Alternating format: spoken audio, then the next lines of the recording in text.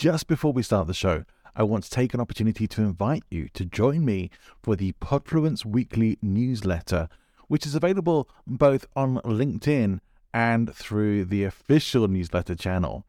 Now, if you are on LinkedIn and it's easier for you to follow there, then please just click on the link in the show notes, which will take you straight to Podfluence on LinkedIn, where you can subscribe for free and get weekly updates on Podfluence articles as well as episodes. If you would like to subscribe to the full newsletter where you'll get additional materials and, as my little incentive to you, my pre-podcast guest checklist for you to use when you're appearing on podcast shows so that you can be fully prepared every single time, then please click the link to the official newsletter in the show notes. Hope to see you there. Let's get on with the show. Welcome to the show. This is Johnny Ball, and you are listening to Speaking Influence. As we get things started for the show, this is, well, an unusual episode in some senses because probably it is the most conversational episode that I've had. And my guest for the show was someone who we just got on very, very well from the moment we connected. He is someone who had listened to the show before and got in contact with me because he wanted to come and be a guest on the show. And once I saw what he was about and once we had connected and spoken, I thought, yeah, this is going to be a good chat. And that was probably the only thing I really did know, is that it was going to be a good conversation, one that people would want to listen into. My guest, Brandon Eastman, is someone who has exceptional sales skills, has done very well in presenting and training sales as well. That's what he realized he wanted to go into. We talk about that somewhat in the call. And we also talk very much about energy and mindset behind presentations and standing up in front of people and influencing people. The importance of energy in influence was a big theme of what we talked about as well. And I felt that I was getting interviewed as much as I was interviewing. So it very much was a back and forth where you'll hear a lot more probably from me than you do in most episodes. And we carried this conversation on to Brandon's show as well. And I will post a link into the show notes so that you can listen to that conversation too, where some of the themes continued and we delved into some of the stuff that Brandon wanted to get into. And it very much is a natural flow on from this conversation. Speaking Influence has an ethos behind it, and I've got much clearer about that as the show has developed. My hope is that this show is a resource for people who want to put out good, positive, beneficial messages, products, and services into the world, to be able to understand the tools of influence and persuasion and to use them within an ethical framework to share your good stuff with other people, and to know that there are so many people out there who are using what's often called weapons of influence and persuasion just to make a buck and really don't care about how they do it, whether they're actually serving people, whether it's authentic or whether people are getting value for money or anything like that. So lots of people have been getting ripped off. It gives the industry a bad name. It gives marketers a bad name. It gives coaches and everyone else a bad name, unfortunately. But we can't get rid of those people, but we can arm ourselves to be more aware of what is good and to have a better understanding of ourselves, what works, what doesn't work. And when we understand the tools of influence and persuasion, we have a much better chance to protect ourselves against them if they are being used on us for reasons that we might prefer them not to be. That's not to say we will always see it or spot it, but we do increase the likelihood that we can better protect and serve ourselves. So the tools of influence and persuasion themselves have no real ethics, but we do. We have a choice of how we use them, how we employ them, and what we choose to put out into the world. And it is my hope that anyone who's tuning into this show is choosing to put out only good things into the world and to use the powers of influence and persuasion for good. In order to give us a full picture of the world of influence and persuasion, on the show, I've spoken with psychologists, Secret Service agents. I've got an upcoming conversation with a body language expert. I've spoken with professors of rhetoric, professional speech writers, and more besides, psychologists, people who've escaped from religious cults. We have a lot of interesting conversations about what actually is effective in influence and persuasion. And sometimes we take a look at the less ethical sides of influence and persuasion as well, so that we can have the awareness of where these tools are applied in more negative frameworks. So that's enough of an introduction to the show. If any of what I said resonates with you and you are someone who is choosing to put out good stuff into the world, I hope you will subscribe and be a part of the Speaking Influence community, because you would be the kind of person I want to connect with. You will be very, very welcome. Without further ado, please listen to and enjoy my conversation with my guest, Brandon Eastman. Welcome to Speaking Influence, the show that explores the psychology and application of ethical influence and persuasion in life and in business, with persuasive presentations and professional podcasting coach Johnny Ball. If you have an online business, you need to work on list building. The best way to get started for free is ConvertKit. It's recommended by industry pros like Pat Flynn, Chris Ducker, and our very own Johnny Ball. Get the link in the show notes and start building your list today. Welcome to Speaking Influence, Brandon Eastman. It's great to have you on the show. It's great to be here, John. Thanks so much for the opportunity. I really appreciate it, especially at a time of year when most people are vacationing. You and I are amongst those who are still getting their jig on and making things happen. Absolutely. There can never be a lapse in bringing the positive word to the people. And you are vacationing, though, so you're kind of doing both at the same time, right? A workation. Yeah. It doesn't quite work for me. You know, I think switching off for a week or a few weeks would be great. I'm going to have to wait till a bit later on in the year for that, but I'm okay with it because I get to speak to you, and that's what makes it worth staying around. Absolutely. So, if you could be anywhere in the world right now, where would you choose to be? Oh, what an awesome question. Okay, so we went to this resort a couple years ago. It's called Excellence, and it's in Punta Cana. And it's an all-inclusive resort. It's adults only. And I'll tell you, I love this resort because I've been to several different resorts. And for those who've been to all-inclusive resorts, they're incredible. You've got the drinks, you've got all the different bars, you've got the shows, the entertainment. What I liked about this resort versus even where I got married, which was in Mexico, in Cancun, was the beach at this resort was absolutely incredible. I'm a morning person. Well, not really, but I get up in the morning, and I've trained myself to become a morning person. And I got up every day at 6 a.m. and went out to the beach before the sun rose in Punta Cana. And I would run down the beach every single morning. I would do a mile or two on the beach. And it was the most serene way that I could have possibly started my day, because after the run, we then went to breakfast and had all these exotic fruits. And it was probably the perfect way to begin any day. So if I had to be anywhere in the tropics on the beach. That sounds like a pretty good choice. I've stayed in some all-inclusive places in the past as well. I know they're pretty fantastic. Well, great. Now, going beyond where we would rather be in the world than where we actually are right now, we're here to talk.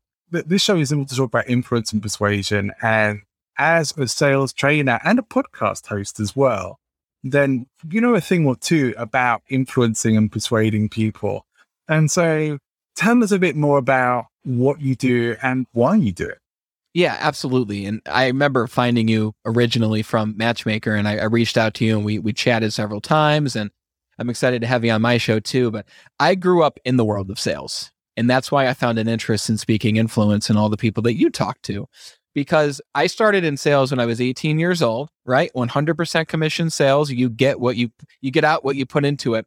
And I started doing very well right off the bat. And I don't know if it was because I was a natural or if it was just because I liked talking. I later found that talking itself will not influence anybody, right? You have to get the other person to talk so you can get some information. But I did very well off the bat. And growing up in sales, I've made a lot of mistakes. I've learned what works, what doesn't work. At the beginning, I never really knew how to explain what worked to people. But after starting to train people in my early 20s, I started to realize, wow, I kind of like training people to sell more than I even like to sell myself, right? Because I think, Johnny, we're all selling every single day of the week, right? We're selling in conversations. We're selling our ideas, our philosophies. where you want to go to dinner that night is a sale, right? Possibly one of the most difficult sales of all for some people. So I grew up in sales. I went from selling to becoming a sales trainer to opening my own business to help sales teams to earn more income, but not just earn more income, but to find more meaning and purpose in the work that they're doing, because that was a significant turning point in my own career for me. Yeah. It's interesting. I found myself having this kind of conversation with a lot of my coaching clients about making things more than about just themselves and how important that is. Because now, even just today, having a chat with a client, and one of the things that was coming up for this client was that they were having some fear about making calls. We're not even talking sales calls here. We're talking like some calls to set up some collaborations and to get some things going. And it's perfectly normal for people to have those things. But often what I find helps the most is to get people reframed on, this isn't just for you. Look at what you're doing for people. Look at how you're going to be helping them. This is for them. And if you remind yourself about that when you're making these calls, then I think that can pull you through some of the fear factor that comes up for people, the stuff that perhaps makes people procrastinate. Is that the kind of thing that you're talking about in terms of finding the meaning in work? Absolutely. And there's a couple different things there that we could go and talk more about. But the one thing that you said that is absolutely true, and I say it to every single person, whether I'm working with a leader to help them give a more effective and powerful presentation, the reality is 99% of people, more realistically, maybe about 90 to 92% of people, they get very nervous and anxious before they're about to give a presentation to one person, a group of people, making a phone call for a collaboration. And it's exactly for the reason that you said. They're thinking about them. They're thinking about how they're going to appear to the other person. They're thinking about where things might go wrong, and they're really projecting into the future and seeing an outcome that they don't want on their visual screen of their imagination, right? And it literally is a simple shift of thinking about me, right? To thinking about the person that you're delivering the message to. And it is the simplest switch that you can make mentally.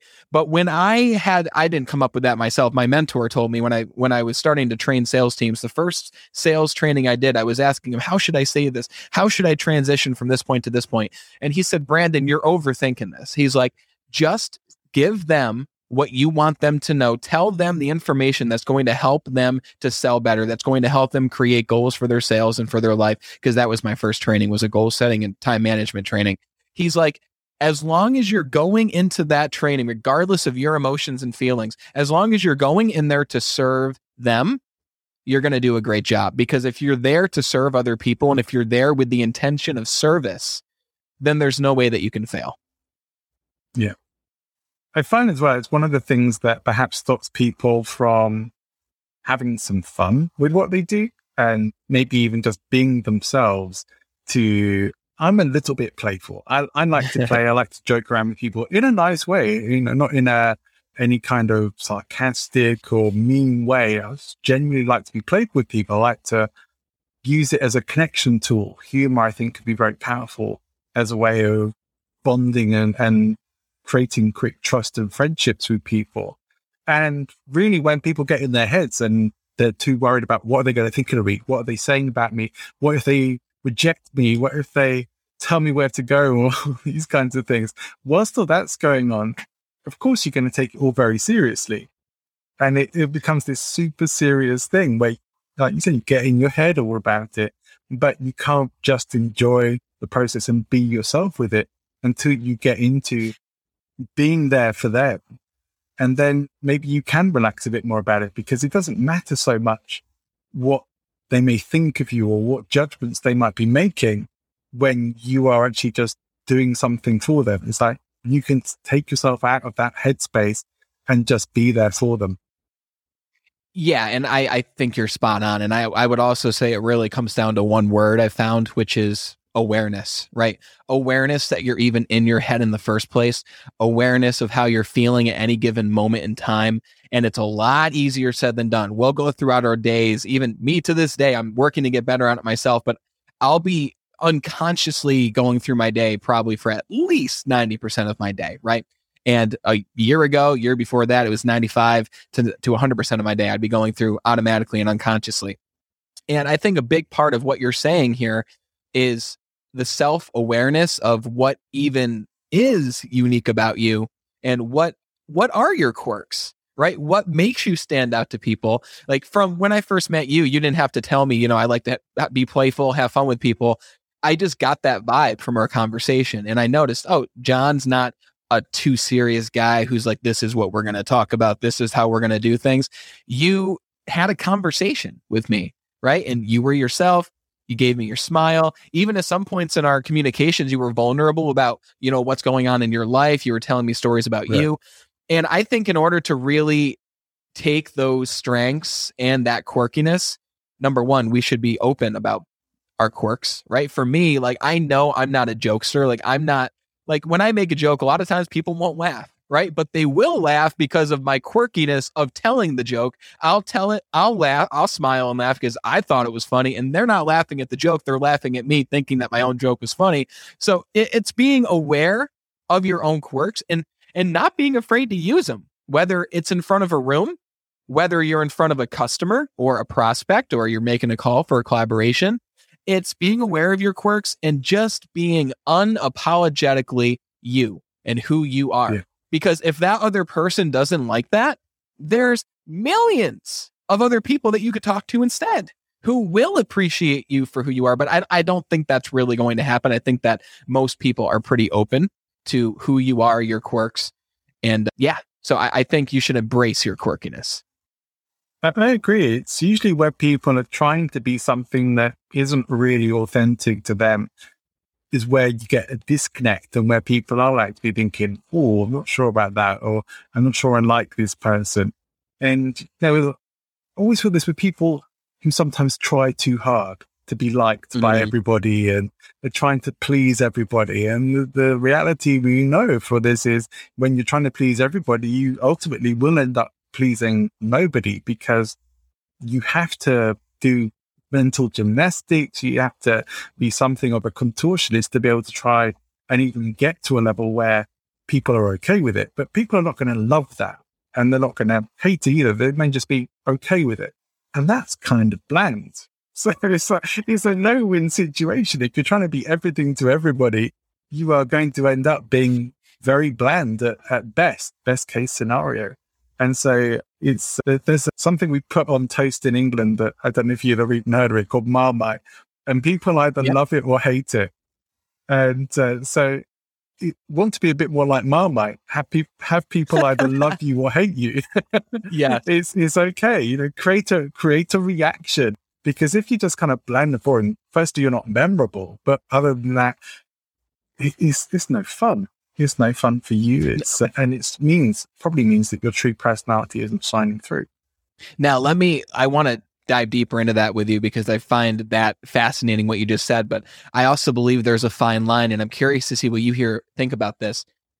I believe there's two parts of that, right? Being yourself, being authentically you, being able to determine and be aware of what your quirks are, what makes you special to the prospect, to the room of people you're talking to. But then we're also told, hey, John, success leaves clues. So if you want to be a more powerful presenter or speaker or salesperson, you should garner inspiration from people who have preceded you, right? People like Pastor T.D. Jakes, people like Tony Robbins, Les Brown, other salespeople like even Wolf of Wall Street, Grant Cardone. Like, we're told to look at inspirations and model those inspirations for what they're doing and pick one person. And like, to give you an example, when I first started training rooms of people, whether it was 17 people, and one of my first presentations is like 50 people. So I was very nervous. I was very anxious. I think those are the normal emotions. Even to this day, if you don't have an ounce of anxiety in your body before you're giving a talk to anybody, like a big group of people, then that means that you're probably not as prepared as you think you are. right? But I've learned to take that feeling of anxiousness and turn it into excitement, which is something we can talk about. But when I first began, I would look up to individuals like Tony Robbins, and he was my main inspiration. I would watch him, even the early videos of him when he was in his late 20s, early 30s speaking, and I would literally copy the mannerisms he would do. I would watch what he was doing with his face when he told the joke. I would watch how he moved his arms. I'd watch how he moved around the room, and I would literally model him in my apartment kitchen at the time, just trying to be more like him in terms of presentations. So much to the point where I did not lose a piece of myself because I didn't really know authentically who I was at that point, but I very much became like a little clone of him for the first few years of me presenting and talking to rooms. And I guess my question to you is, how much of what we do should be modeling? How much of it should be authentic? And is there a point where at the beginning you should do one or the other? Do you know who you are at the beginning? I guess, what are your thoughts there? It's a very interesting question, and one that I do have some thoughts about, and have had some big thoughts about this for many years, and which have been evolving in that process as well. And what I'll start with this is, when I first got into the personal development world and started learning neurolinguistic programming and things like that, and there was a whole big piece on modeling that we did early on. And we very much saw, people in that environment very much saw that happening. So there was somebody at the head of the training company. This isn't the company that I work with at the moment. This is way before that. And there were a whole bunch of trainers beneath them. And several of the trainers particularly, you could see were very strongly modeling the guy at the top. Much in the way that you're talking about, like mannerisms, even sort of style of dress. And this is even for a female trainer as well as a male trainer. And what I could see with them along that journey, because I got to know them quite well, was that they were also somewhat losing themselves as a part of that. And so whilst I think there is some good stuff in modeling, I also think it's troublesome if it goes down that kind of path of, I don't know if you're even old enough to remember the film Single White Female, the Bridget Fonda film, where she basically takes over this other woman's life and starts making herself look like this woman, dressed like her, and eventually sort of steals her life. And that was from some time back, but it's that kind of principle. That's ultimately what it ends up being, but it's not authentic and it's not who you are. When I think of modeling now, I think of it more in terms of, you want to look for the traits, the things that, like the values, the traits and values of the people who you want to model and be more like. And then ask yourself, what is it in those values and traits that you want? Do you have that in yours? How can you express that then through your values and traits? And where does it fit with your own value system? Like, how important is that? Because if you don't know what your own values are right now and what your own personality traits are, it's going to be hard to see where that would fit in anyway. So I think you need to have some self-reflection, first of all. I understand what you're saying, that you weren't really too sure of yourself at that time. And I think that's pretty much how I felt at that kind of time as well. But I was also very aware of that danger zone. You know, I know there were people who, if you ever heard of Milton Erickson, the sort of father of modern hypnosis, many of the people who followed Erickson would wear purple because it was a color that he would wear. And so they would wear purple and thinking it was the color of hypnosis. And there are still people who do that as well, I'm sure. But, you know, what else were they going to do? Start rocking around in a wheelchair because the guy was in a wheelchair? You know, it's like, there's only so far you can take it before it just becomes mimicry instead of actual modeling. And so I think modeling really has to be, you look at what you admire in that person and who you want to be most like. And really, we probably do our real modeling when we're more around the ages of 9 to 13. So if you think about who you most looked up to then, that's probably who you've mostly been aspiring to be like in your life. And for me, that's I think that's absolutely insightful. For me, it's like Spider-Man and The Flash or something like that. It's like superheroes. I was completely obsessed with superheroes. But part of me is like, okay, they're not real people, but there was values that they represented. And some of those values are still important to me now in my life. And although I have a bit more of a nuanced understanding of them than I did at that age, those values are still important. And I can still adhere to what was important and what's still important about the things that I related to with that and that I wanted to be more like. Does that make sense? Absolutely. No, it absolutely does. And I think that I like what you mentioned about the values and defining your values, defining your traits, how you want to stand out. I think it's important even to determine in sales and presentations, whatever it may be, how you want to be perceived by the room of people that you're going into. And I think that there's a lot going into it even before the presentation that's super important, like seeing what you want the outcome to look like, the proper planning that goes ahead of time. I think the biggest advantage, aside from all the disadvantages it brought me of modeling other people, notably Tony Robbins, the biggest advantage was it helped me to, in a sense, split up my identities in a way that served me in different situations. Almost like when I was in front of a room, I had a mask on. When I was in front of a customer, I had a different mask. When I'm home with my family, I put a different mask on. I think the danger was when that one mask started to follow me into many different situations. And I think you'd agree that those masks that we wear have advantages, right? You don't want to walk into a room and present to people with the same mask that you're wearing when you're home with your wife, home with your husband at 7 p.m. watching Netflix. Like, it's a very different mask. It's a very different energy. And modeling helped me determine what I wanted that mask to look like for me.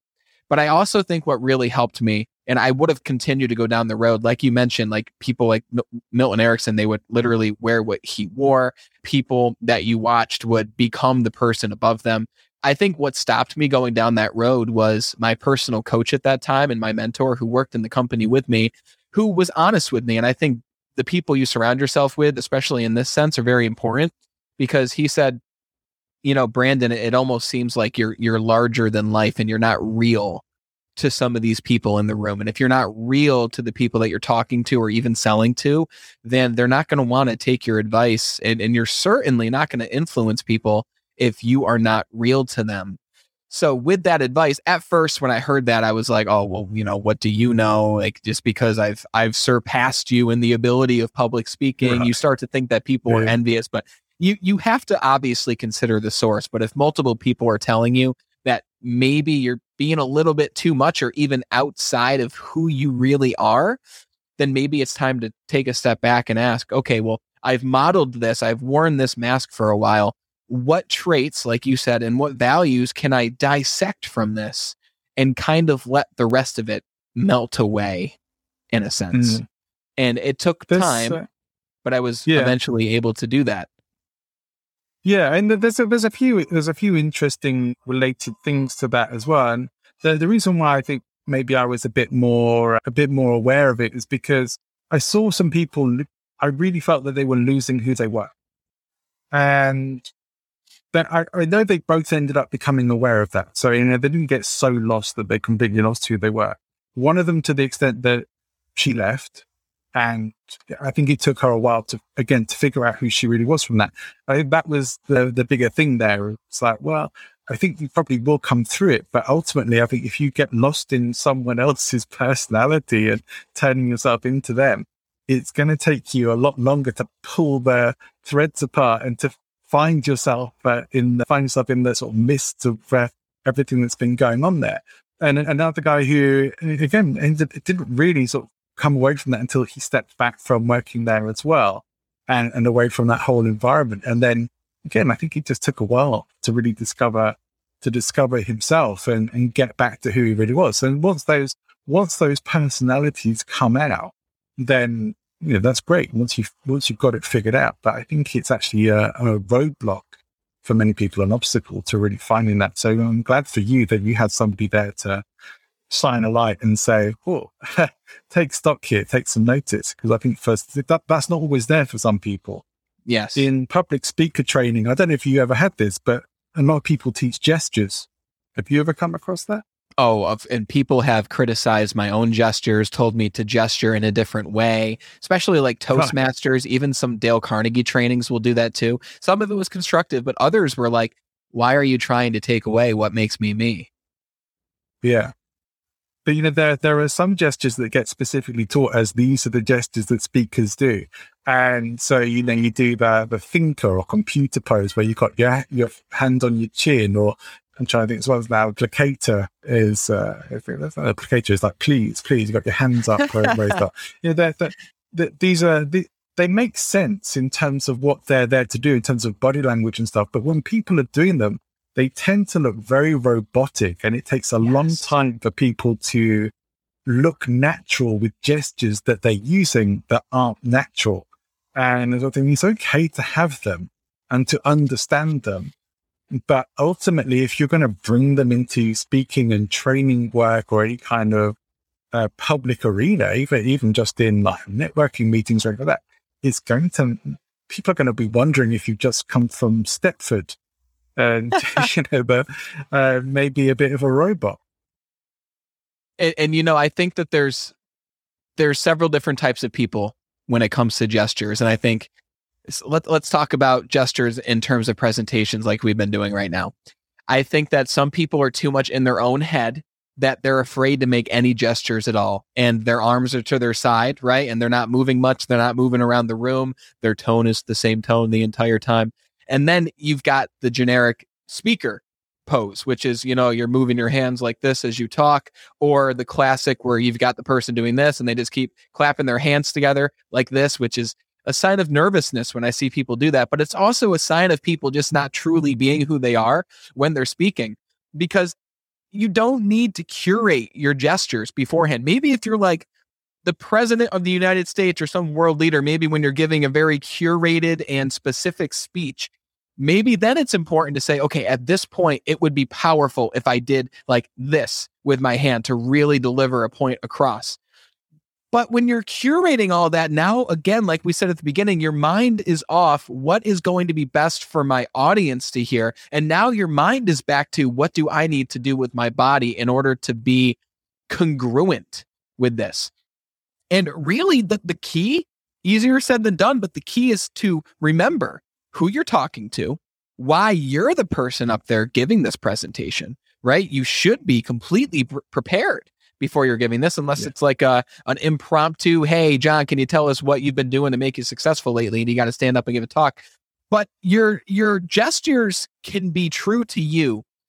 It's just important that they are congruent at the same time. So when you are delivering a message and you want to amp everyone up and you want to explain and be passionate and spread the passion to them about the topic you're speaking on, if you're talking like this when you're delivering this exciting message, it's going to be very difficult for the people across the room to feel that passion. But at the same time, if you're talking about something that's dark and down and something that's serious and you got a smile on your face and you're bubbly the whole time, people are going to be like, it's like a robot. What's wrong with you? Yeah, they're going to be like, what's wrong with you?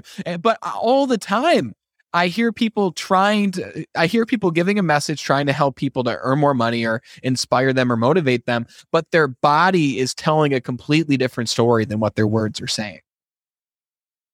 And there's a lot of the fake gurus online who are doing that kind of thing, and they're doing exactly what we're saying about copying that the people at the top of their profession. They are cloning themselves into that, and they're coming with that inauthentic energy, that sort of high energy. Yeah, this is amazing. I'm fantastic. Look what I've achieved. Look at my Ferrari that I'm leaning on here that may or may not actually belong to me, or stuff like that. But you kind of get the same thing. It's like a package deal. I think more and more people are aware of the lack of authenticity there now. And I certainly think there seems to be a much stronger move towards having this more of a relationship with who you buy from, rather than the slick salesperson thing. That still works in some, certainly plenty of people doing that and making money with it. But more and more we're seeing people moving to this, actually wanting to feel like they have some connection and that they can relate to the person who they're going to. And that's not really going to be possible if you and your public persona are not an authentic person, but you're a copy of someone else.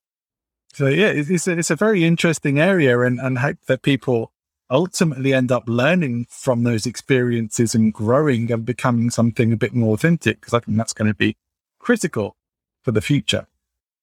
I think so too. And on that topic, because there's a couple things she said there, I want to dive into the relationship aspect because I think that's super powerful. But going back to the authenticity and the gestures, one thing that I did take away from Dale Carnegie, by the way, the whole training was incredible. I recommend it to anybody. It was the high impact presentation training that I went through. I went through a couple, but that was one of them. And this especially is great for the people who might struggle to do natural things, quote unquote, natural things with their body while they're speaking. You can't, they recommend that you over exaggerate your movements, right? So if you think you're being totally full of expression, there's a chance that you're not as full of expression as you really are. And this has to do with your tone. This has to do with the words that you use. It has to do with how fast or slow that you're talking, but it also has to do with your body. And if you're struggling with your expressions and being congruent, try to overexpress, right? Because by you overexpressing, it might be perceived in a way that looks normal or more effective to the people who are listening to you. Because let me tell you something that I found by watching the most powerful presenters and the most powerful salespeople, they do it. It's just one or two people in front of them versus 50 or 1,000. The greatest presenters are able to place people under their influence, right? They're able to place people into a sort of trance. It's almost like we are hypnotizing the audience. I think that people are being hypnotized every single day of their life. When you actually go through hypnosis, it's almost like you're being dehypnotized in a way, because finally you're going inside, you're finally going into your own mind, your own subconscious. But if you can influence people at the level of placing them in a hypnotic trance, there's very little that you won't be able to get across to those people. But it's one thing to share a message. It's another thing for that message to truly be digested and used. Because when we're speaking and when we're giving a presentation, you might be up there for an hour giving a talk or a keynote or whatever it might be. The people listening are they're realistically going to take away 10 to 20% of what you shared with them. And that's what they'll leave with. After 30 days, you ask them about the talk and they'll give like one little morsel of information that they might have used, but probably not. The greatest and most effective persuaders in general are able to bring people into their world and place them in a trance to the point where even when they ask for engagement, the room is just not knowing what's going on. Like they're like, oh, was something just asked of me? Like, it's like they were literally placed in a trance in that moment. I mean, have you seen a similar thing, or what do you think? Yeah, I agree completely. And we mentioned Erickson already, but Erickson said he believed everyone was in a trance of disempowerment, and his job as a hypnotherapist was to help people move into a trance of empowerment rather than disempowerment. And yeah, I see that being very much the case. And so much of that is energy led. And you're saying about what makes somebody a good trainer, what makes somebody a great person. And one of the things that in my work that I can never really emphasize enough to people, you may or may not know that I've been working with Harv Eker for a long, long time as well. And I know that he has often said the same kind of thing in terms of trying to find people to do this kind of work. There's a level of energy you have to bring to the table, and you have to have that passion inside of you. It has to come from somewhere real, not from someone I'm playing the part of this. It has to come from something within you, because even actors playing the part have to access something inside of them to pull that through, if they're going to be any good with it. Otherwise, you just get that they're acting, they're playing the part, and they're probably not acting very well. We want to really channel those things that are inside of us and bring them out. And that energy, being able to go to the highs and go to the softness or the maybe more hypnotic states as well, to be able to really captivate people and not necessarily having eating out of your hand, but be really memorable with them and have them actually really paying attention and listening to what you're saying, requires a great personal energy. And that's where it really does have to be about them, because you are going to be giving so much of yourself. What can I compare it to? I went to see Lady Gaga in concert a few years back. And what an amazing performer. I mean, really, absolutely amazing performer. And what blew me away more than anything that night was how much of herself she really gives. Like, she exhausts herself. She gave every ounce of herself in that performance, every bit of energy that's coming through. I was so impressed by that. You really felt the power from it. You know, that what makes somebody like her a great performer is all that energy that she delivers. And she goes soft, she'll go high, she'll be dancing around, she'll just be on the piano, but always bringing you amazing energy. And that's what people have to bring. And I think that's what people struggle to channel so much of the time. When you're in your head, that's going to stop you from just being able to channel out what's inside of you. And when it becomes about giving and about really delivering for the people who are there to listen to you or to watch you, if you're performing, to watch you perform, if you're speaking, to hear you speak, that's where you can really get out of it and say, okay, you look at perhaps preachers, religious preachers. Some of them have such an amazing passion. I think you only have to listen to some of the speeches of Martin Luther King. The passion in his voice, the depth of energy that he delivers, and again, the highs and the lows, you get this real sense of gravitas, of energy that he delivers. It has to come from somewhere authentic. And if you can actually get in touch with that, your own authentic energy, then you will be the best performer that you can be.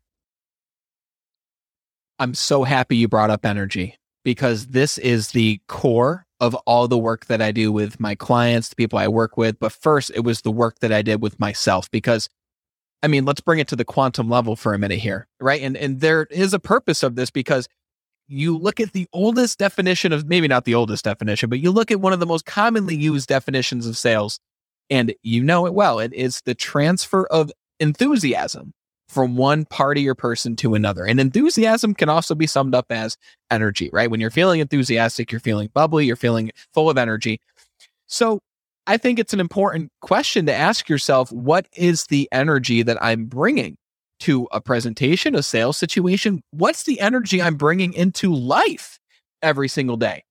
And you've been around, I mean, when you walk into a room with influential people, right? Powerful people who are able to control a room, and not control might not be the best word, but people who are truly able to influence other people in a good way. They use their power of influence for good. When you're around those people, you could be across the room from them, but you feel that energy, you feel that spark, you feel specific emotions in your body just from being around those people.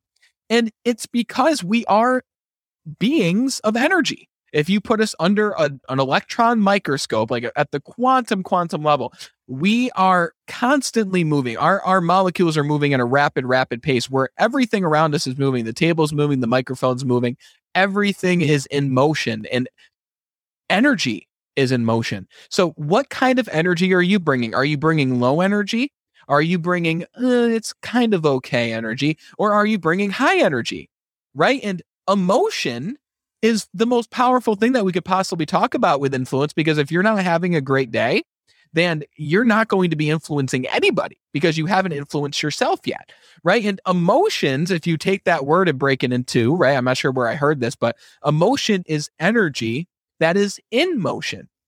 So if you're practicing empowering emotions of confidence, you're feeling good before you go into the retail store or before you pick up the phone that day to make the phone call, you're feeling confident in yourself. You're feeling assured that even if this person doesn't pick up or they don't buy, it's going to be okay, because you'll call the next person. That is a very different energy than, I hope they don't even pick up the phone. I hope I just go right to their voicemail, because I'd rather just talk and not hear them, and I don't want the rejection. It's a very different energy, right? And the work that I do with people is the same work I did with myself, because let me tell you, at the very beginning, John, before I started training teams, anything like that, I wanted to become a leader in the company that I was with, right? I was 21 at this point. I've been in sales for 3 years. And I went up to my leader at the time and I said, hey, I want to move up into leadership. What do I need to do? And he looked at me and he literally laughed. He said, Brandon, there's no way you're going to be a leader in this company, at least anytime soon. And I was like, what do you mean? I was taken aback. I was shocked. I was honestly, I was pretty pissed off. And because no one's ever said anything like that to me. I was selling at a high level. I was taking care of my customers, all that stuff. And he said, Brandon, how can you lead other people? And how can you expect people to follow you when you can't even lead or take care of yourself? And at the time, I was 260 pounds. I'm 190 right now, about 195. I was in extreme debt financially, $20,000 in credit card debt at the age of 21, buying guitars and all these other things that I didn't need. And I was just very unhappy with my life. And those emotions brought into the store with me, those emotions on the phone, those emotions in conversation, it was very easy for other people to read based on my energy that I was in a pretty bad place, right? I was depressed, I was anxious, and I had to do a lot of self-work on myself before I was able to influence or truly lead anybody else. So it's all about energy. Yeah, very, very much that. And there's so far ago that, I mean, I think back to when I was younger, and probably people who knew me, I'd say in my mid to late teens, certainly probably from first part of my 20s, maybe even a bit beyond, I was somebody who was very lacking in enthusiasm.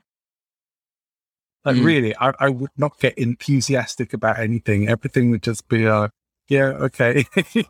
I didn't really ride highs or didn't really have lows. It was just all at one level, but it was just existing. To me, I look back and it's like, it was just existing. I was going through life as I felt, as an observer, rather than as someone who was participating. And wow. I felt that was the thing that had to change more than anything else. I had to make a choice. Do I want to carry on just observing and feeling outside of everything? Or am I actually going to participate in this life and decide that I'm going to give it some meaning and do stuff that has value to me? I can still see both sides of this in my thinking, but I know that my life experience is much better when I'm participating, when I'm active, when I get myself motivated and enthusiastic about things. I have a much richer life experience. And I would say that's where things have really transformed for me, where I've gone from just doing a job that was fun and was okay, that I could have carried on doing probably for forever if I'd been allowed to do it, to deciding, well, actually, this isn't really enough for me. I want something more. I feel I need to be fulfilled on that high level. And that fulfillment is going to come from helping people and from doing speaking and training and coaching and all the stuff that I love. And now it's including podcasting with that as well. There's one more thing into it. But all of these things, it's like, they don't in themselves make me excited or passionate. I do that. And I bring that to the things that I do. And I think that's what sometimes a lot of people don't get as well. It's like, it's not necessarily the case that everything in life is going to make you excited and passionate. And like Napoleon Hill in the Think and Grow Rich was about this burning desire thing. I just kind of felt for a while, first time I read that book, I thought, well, I don't have that. and I thought, well, you have to have that. And I thought it came from outside. And it was only from time and lessons and learning from amazing people that I realized it has to come from inside. You have to generate that. It's like great when it does come from some external sources, but you can't rely on that all the time. And it's not always going to be there. So what do you do when life throws these stuff at you, the things you want, but you don't feel that burning desire for them? You don't just say, well, maybe I don't really want it that much, which I think is what a lot of people do. Perhaps I don't really want it. Perhaps it's not really for me because I'm not that energetic, or I'm not sure I can be that person who does that. Like, yeah, you can. You just have to decide that you are going to generate the energy and the enthusiasm and the excitement. You're going to get it from you. And there are definitely practices and things that I brought into my life to help me do that. And I wonder if you have the same kinds of things in your life. Yeah, and I'm really happy you brought that up. And I want to ask you a follow-up question on that after, because if you hadn't been aware that you were simply an observer and you decided instead that you wanted to participate, if that transition didn't happen, we wouldn't even be having this conversation right now. This is true. And the reason for that is because Pareto's law, right? 80% of all results come from 20% of the effort. 80% of all performance in sales comes from 20% of the sales team. And the reality is, most people don't even know what they want. They don't have a burning desire because they haven't even asked themselves what they want. They're going after things that their parents told them they should want. They're going after things that society told them they should want. Like in high school, all I was told in high school, because I had no idea what I wanted to do. Who does in high school? All I was told was, well, Brandon, you got to go to college. Brandon, how many colleges did you apply to so far? How many did you hear back from? And I hadn't applied to any. So when all my friends around me were saying, well, I just got accepted to this school and I got accepted to this university, I was just feeling this sense of this fear of missing out, right? FOMO. And I was like, if they're all doing this, am I doing something wrong by not following along? And it's not that these people knew exactly what they wanted. They were 16, 17-year-old kids. It was that they were just following along the path that other people told them to go down. And I started to go down that path. I started going to school for law when I was 18. And that's when I got into sales. And my goal as a lawyer, I actually had a goal, believe it or not. I wanted to make $60,000 a year. That was my pie in the sky number. If I reached that, I could live a happy, fulfilling, purposeful life. And the first year in sales, I made $60,000. It was actually $58,000. And I was like, wait, why am I going to go to school to spend thousands, maybe hundreds of thousands of dollars in debt in order to make $2,000 more than I just made in this sales job? I sold cell phones, right? And I was like, Keith, what should I do about this? That was my mentor. And he's like, dude, you've already reached your goal. Drop out. And I was like, drop out? I was like, what do you mean drop out? And he's like, dude, you've already gotten to where you want to get to. Why are you still going to school and paying all this money to reach the same goal that you're already at? And I said, that's a really good point. And every year since then, there wasn't a year that I didn't make six figures now that I was fully focused. And the point of what I'm saying is most people still have no idea what they want. And I didn't know what I wanted, even making all that money, until I was 21, when I finally realized I love training people. I love speaking to rooms of people. What if I made and organized my life around me, helping and training other people in the things that I'm passionate about? And that's what I was talking about purpose earlier. The reality is 97% of people, this was a study done in 1979 by Harvard, right? So who knows how it is now? But 97% of people have no goals. They have nothing written down for what they want their life to look like. They don't know what's happening a year from now, 5 years from now, 10 years from now. Even people like Patrick Bet-David with his book, Your Next 5 Moves. Incredible book. I'd recommend everyone read it. Most people don't even know the move that they're on right now. They're just kind of floating through life. And they wonder why they're unhappy. They wonder why they're depressed. They wonder why they're anxious. It's not because you're doing something wrong. It's simply that you haven't decided what you're doing, what direction you're doing is leading you to. Most people are just simply that, they're doing. And their doing leads them in all these different directions, rather than deciding on one outcome that they want and executing in a way that brings them to that one outcome. So it's a matter of deciding, but I think before you can even decide, you have to have that awareness. So I'm curious, how did you personally go from being an observer? Because I know what it was for me, but I'm curious for you. What was the transition from the observer to the participant? What was that like for you? What caused it, or what was the actual experience? What woke you up in that moment? I'm a big thinker, Brandon. I like to think about things a lot. And I think I've certainly been guilty in many times in my life of overthinking things and overanalyzing things. And I know a lot of people do the same. And ultimately, I realized that was a path of inaction for me, where I would spend all my time thinking about things, but not very much time doing them. I would observe what was going on, or what I thought at least was going on. And also a big part of what I would do is project what I thought people thought of me, or what I thought people thought of things onto other people, rather than actually find out.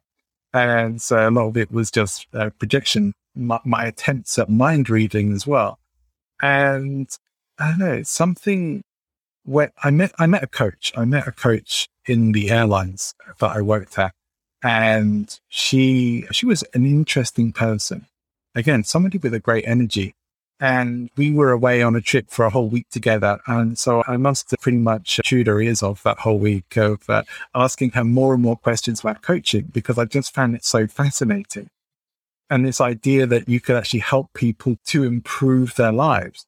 And she could tell that I was very hungry for this kind of information. I'd always had an interest in psychology, but didn't really want to become a psychologist or a psychiatrist. This seemed like a different path to go with, sort of in psychological interest that was more solution focused, perhaps, and a bit more active, the kind of thing that I liked. Like, people had often come to me with their problems as a bit of an agony uncle, but I never really liked the whole thing of, well, just unload your problems on me. As I always kind of wanted to, well, let's maybe do this, or perhaps think about some options here, take some action. Don't just accept things as this is how it is. And that's what coaching felt like for me. And like, oh, I think I found the thing that I really want to do. And that is what set me on that path. And it was really on that coaching journey that I first started to understand this whole difference between being a cause or being an effect. And I know that certainly Tony Robbins talks a lot about it, and so do a lot of other personal development trainers. And so, when you're in effect, the world happens to you and you don't really feel like you have control of your life, and bad things happen and you don't have control over it. You're not really steering the ship. You're just adrift at sea in the sea of life, and you'll end up where you end up.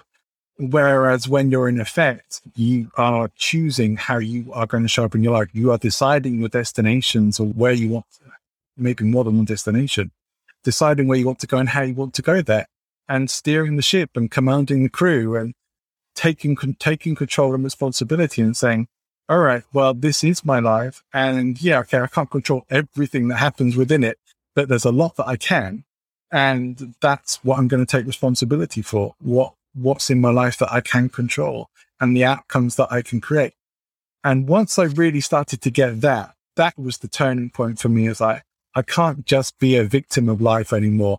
I have to be someone who takes responsibility for what I do, steers the ship of my life in the direction that I want to go, and isn't just a passive participant of life, but an active participant. So that was the shift.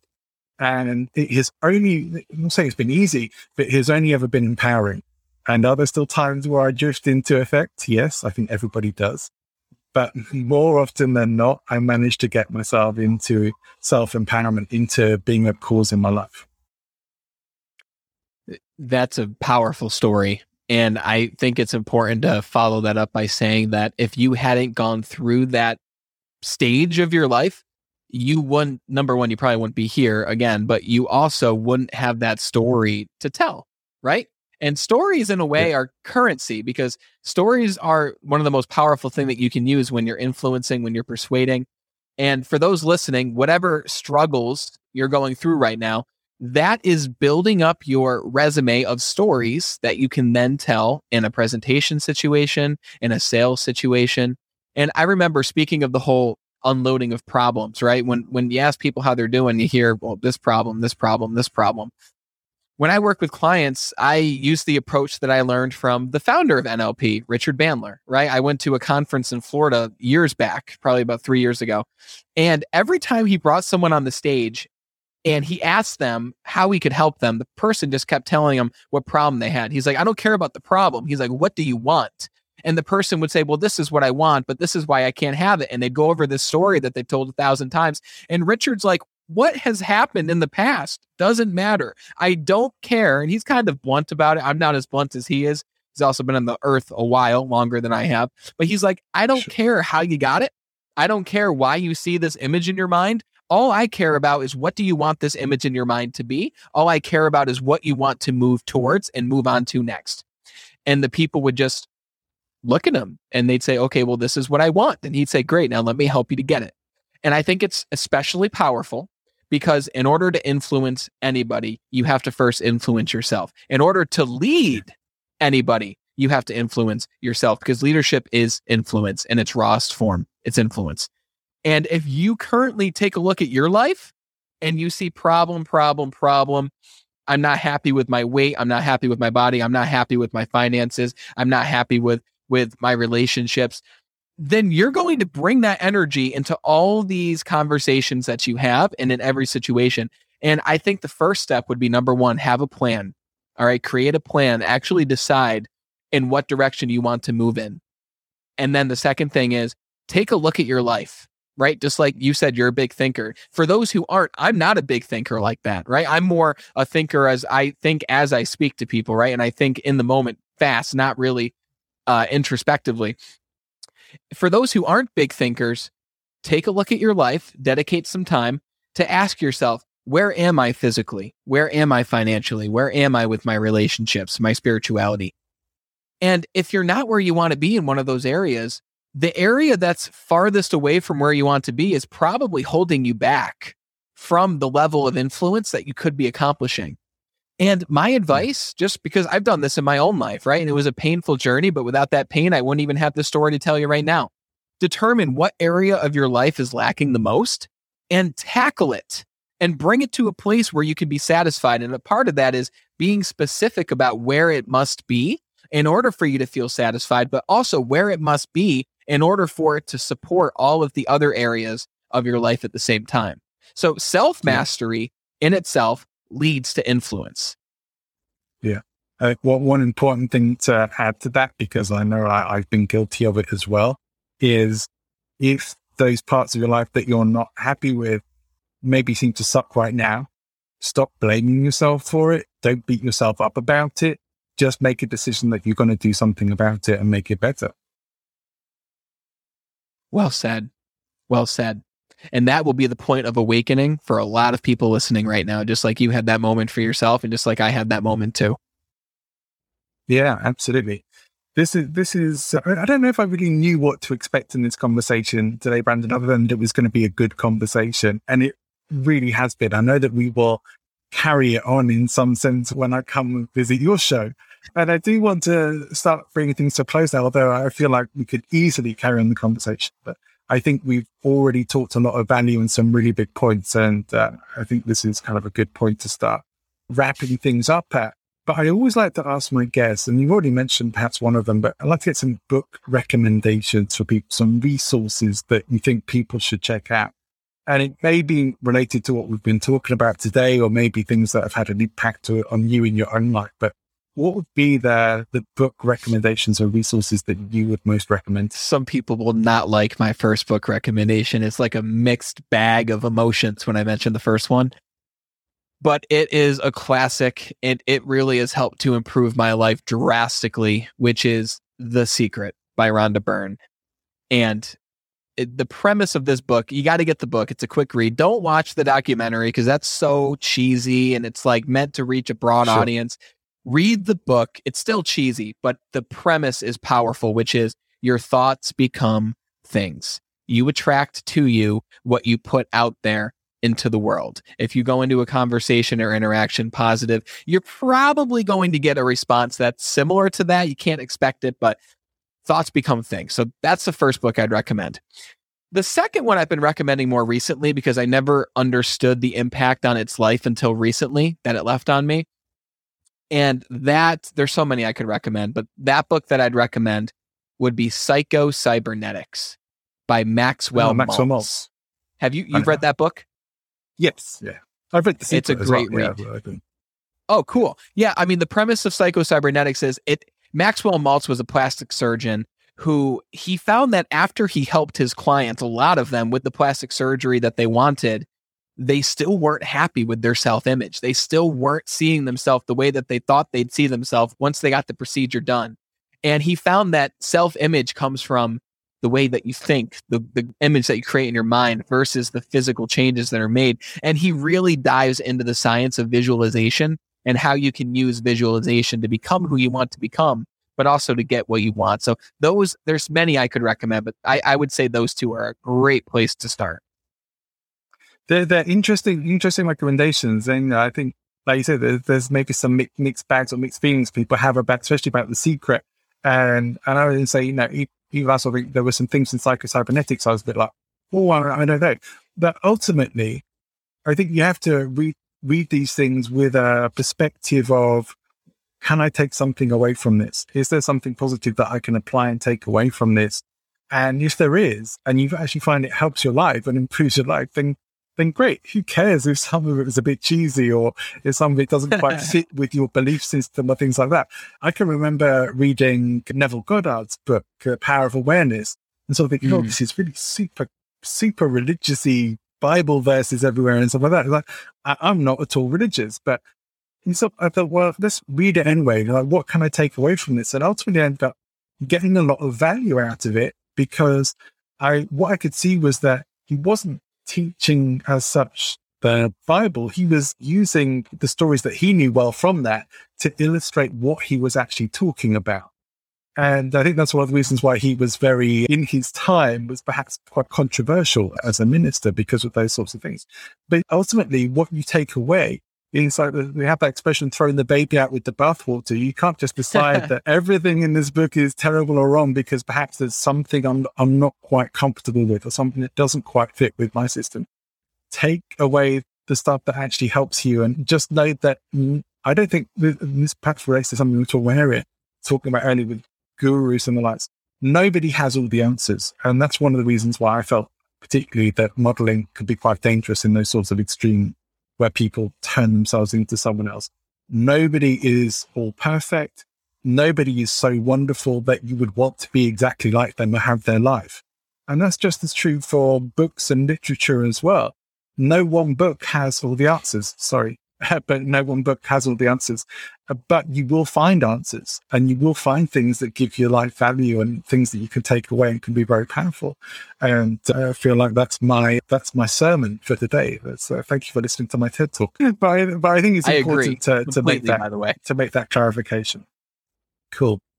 One last question for you then. If there was one thing that you would hope that people most take away from having listened to this conversation today, what would it be? I already know. It would be aware of your energy as you make progress through your day. And I don't believe in giving advice without giving like an action step. And so something I'd recommend for people to do is set an alarm on your phone that goes off once an hour that simply asks the question of, how are you feeling right now? How are you feeling? When you look at the alarm and you see that question, ask yourself, how am I feeling? If you're feeling great, you're probably attracting some more circumstances. If you're not feeling so great, then it doesn't mean change it, right? It doesn't mean, oh my God, I'm not feeling great, I need to immediately change how I feel. It's not good to feel bad.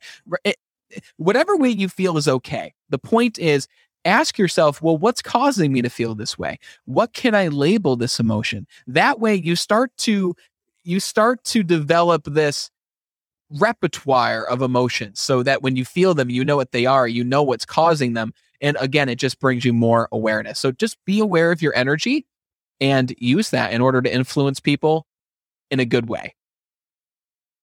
I think that's a wonderful message to wrap things up on, and certainly a great way to close off everything that we've been talking about today. Brandon Eastman, thank you so much for coming and being on the show. Where can people find out more about you? You can find more about me right on my website. It's BeBetterIndustries.com. But you can also follow me. You can connect with me on LinkedIn. That's where we can have like an actual conversation. But you can find all of my content is on YouTube. So just search Brandon Eastman on YouTube and you'll find me and my podcast there. But you can come and check out the Be Better broadcast. Well, we're taking a listen to that as well, and then come and connect with you live on LinkedIn. That's fantastic. Thank you so much for everything you shared today. I've really enjoyed this conversation, and I hope you have too. Thank you, John. Thanks for tuning in. I hope you've enjoyed the show, and I really hope that you will go and check out the continuation of this conversation on Brandon's podcast, and you'll find the link for that in the show notes. I have so many amazing guests coming up for you. I have just recently recorded the show with a world-renowned body language expert. We were talking about the body language of influence. I know you're going to love that. I've got some PR experts, storytelling experts, and more besides. You're going to love the people who are coming up. So make sure you're subscribed for future episodes of the show. If you got any value from the show today, please do let us know. Look, if you're listening on Apple Podcasts, it's really easy to leave a review. Please do that. Make sure you're following the show and go and leave us a review. Let us know how we're doing, what you like, maybe what we could improve upon. You can also do that through Podchaser. So however you choose to leave a review for the show, let us know you're listening, let us know what you like, and let us know what we could be doing even better for you, for the show, for the future. If you would like to support the show financially, for as little as $5 a month, you can buy me a coffee, which helps me stay fueled for making the show, and also gives us some real valuable support. There are membership levels as well, so you can become a member and get some access to exclusive content and interview access direct to my guests.